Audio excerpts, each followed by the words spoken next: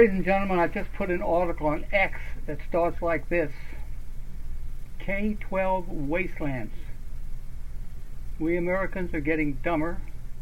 The students, the schools, the whole society, and it's not accidental, nor not part of some cosmic foul-up. Year after year, we see the least efficient theories and methods promoted throughout the system. Don't we have to assume that academic and intellectual decline is exactly what our experts prefer? Historical note: Educational Wastelands,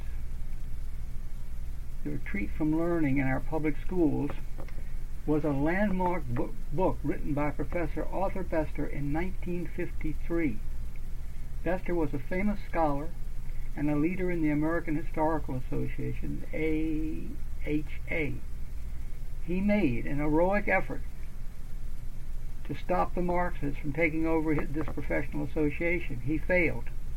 I mention this book to show you how far down things already were 70 years ago.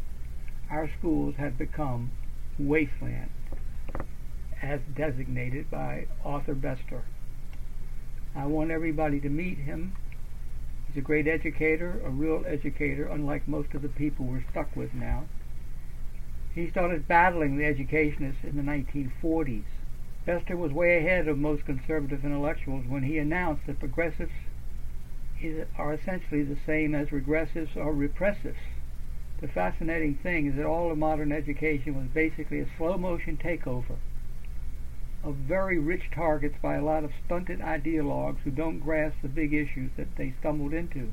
Their job was to tiptoe through the target, destroying what they could reach each year without sounding an alarm. The job was to destroy everything that most people called education and offer as substitute a watered-down synthetic manufactured in a Moscow laboratory. Here are a few good quotes from this book by this very smart man.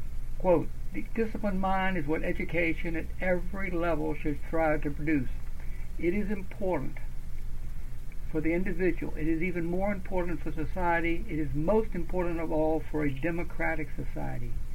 In that terrifying novel of George Orwell, 1984, the party of Big Brother developed the ultimate in ruthless dictatorship precisely because it devised the means of enslaving men's minds. It began by undermining the discipline of history, setting all men adrift in a world where past experience became meaningless.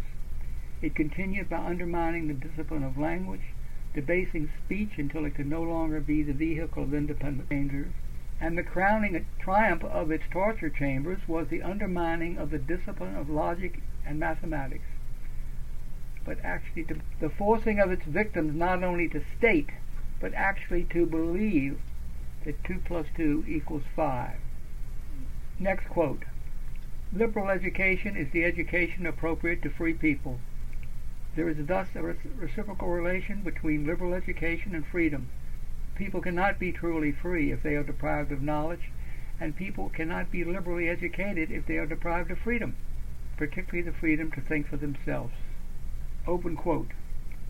Across the educational world today stretches an iron curtain which the professional educationists are busily fashioning. Behind it, in slave labor camps, are the classroom teachers, whose only hope of rescue is from without.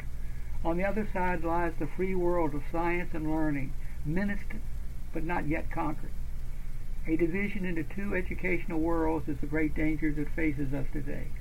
American intellectual life is threatened because the first 12 years of formal schooling in the United States are falling more and more completely under the policy-making control of a new breed of educator who has no real place in, who does not respect and who is not respected by the world of scientists, scholars, and professional leaders. End quote. Next quote. "It frequently undertakes to plan all teachers' programs for them, regardless of their academic interests. It institutes programs for its own, leading to a major or even a separate degree in education. It encourages its students to pile up coursework and pedagogy far beyond the legal minimum. It frequently works to eliminate general graduation requirements that specify work in foreign languages and mathematics. The Department of Education typically refuses to look upon the education as a community of scholars working to a common goal and attempts to take for itself control over all course offerings relating to educational problems. Thank you. Overview. Let's Fix Education explores 7 of my favorite themes. First, this podcast is a meditation on what I call the K-12 crime scene. So many destructive ideas. Understanding them is the key to fixing them. 2. By doing that, we will have better schools at less cost. 3. Nothing much changes decade to decade. The big questions of the 1930s were the big questions of the 1960s and the 1990s. Any subject we discuss can easily intersect with any other subject. Most people instinctively want traditional education, but the education establishment fills classrooms with progressive gimmicks. The result is that we have a standoff, and that's why you run into the same ideas over and over. 4. The big brains in education keep telling students, don't bother memorizing this or that. You can look it up later. B.B. King, the great guitarist, is much smarter. He said, the beautiful thing about learning is nobody can take it away from you. 5. Lenin's ghost wanders through our school system. The hard left thinks big. If they have to kill millions of people to build their perfect society, that's okay. Same goes for dumbing down millions of students. Totalitarians want power. They will do anything to get it. 6. If we are going to survive, we have to take each child to his or her limit. As it is, we are creating millions of sub-educated students, from K right through college. 7. Analyzing education, especially dysfunctional education, is a lot more intellectually interesting than most people suppose. You'll enjoy this. Finally, P.S. My book, Saving K-12, runs parallel to everything discussed on this podcast.